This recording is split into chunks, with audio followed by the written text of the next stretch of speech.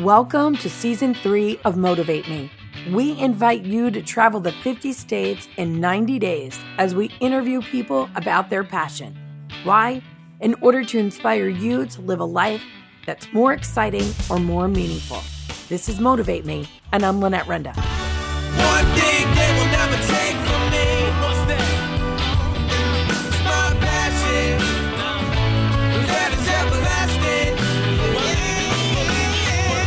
They try to tell me that it was make believe, but I don't believe them.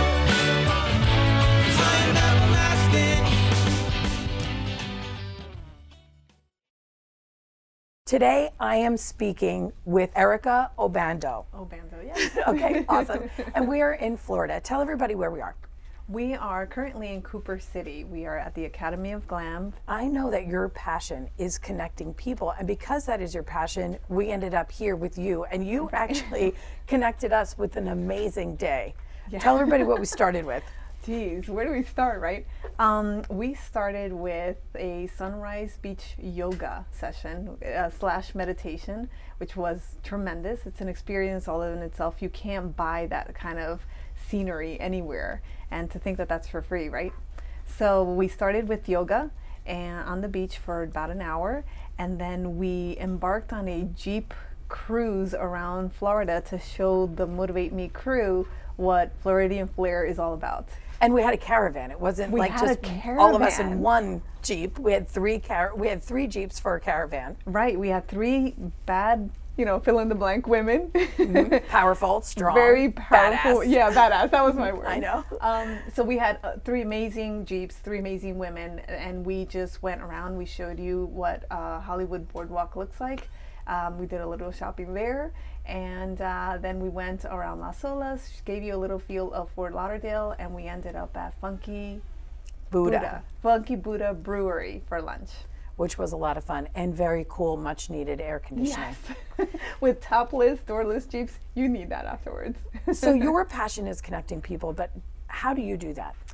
How do I do that? You know what? It comes so easily sometimes that it scares me. It's just putting good karma out there. I call myself a good octopus because I just throw my karma tentacles out there, and then I bring back good people towards me, and then those people now all of a sudden want to work with each other. And I feel that that's so important. And I'm big on a phrase that says, women are made to do this alone. You could totally do this. You're strong enough. You're big enough, right? I'm a prime example of that. I was a single mom for a very long time. But why do it by yourself? If you can grab each other by the arms, talk to each other, connect with each other, and rise together. Where did this start for you, though, this passion? As all things do, from trauma, from stress, from your darkest points in your life, right?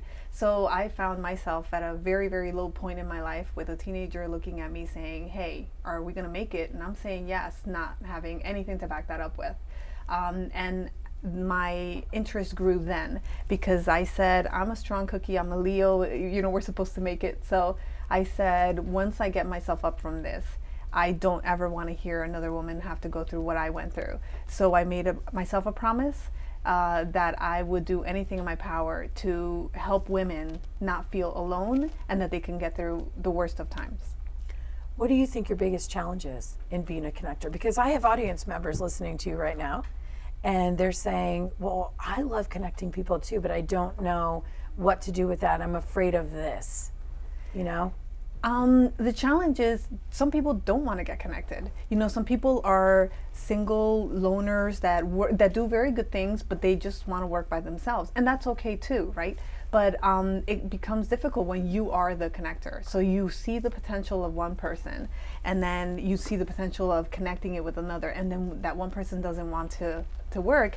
It's a challenge because you're like, dude, you could so be such a good influence to that person, but you have to be able to let it go, don't judge, and just say, all right, so on to the next one, and hopefully you find somebody else to connect them with. So that's a challenge, but it's not really if you look at it from the perspective of, no, don't judge, just kind of keep going and find somebody else. So what do you think you've learned about yourself since you started connecting people? Apparently people like me.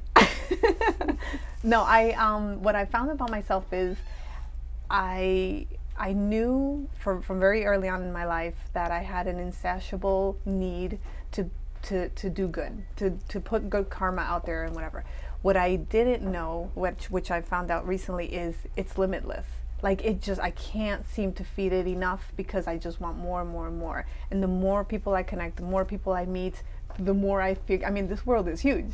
So I'm like, you know what, there's people out there that I can still reach out to, still connect. I mean, for crying out loud, you're in New Jersey and somehow we connected, right? Through the miracles of Facebook. But that to me is just, you know, an open sea of possibilities. What's your favorite connection that you've ever made? Actually, it was a recent one, and you know, because it doesn't need to be huge, but one that I absolutely loved was very early on in the journey. I had a friend of mine call me and said, "Hey, I heard that you're starting something like this," and she's an older lady, and she had a daughter who just had a breakup, right? Boyfriend, you know, I'm gonna cut my wrist because I can't live without my boyfriend. Breakup, right? Very beautiful girl, and she just couldn't see it.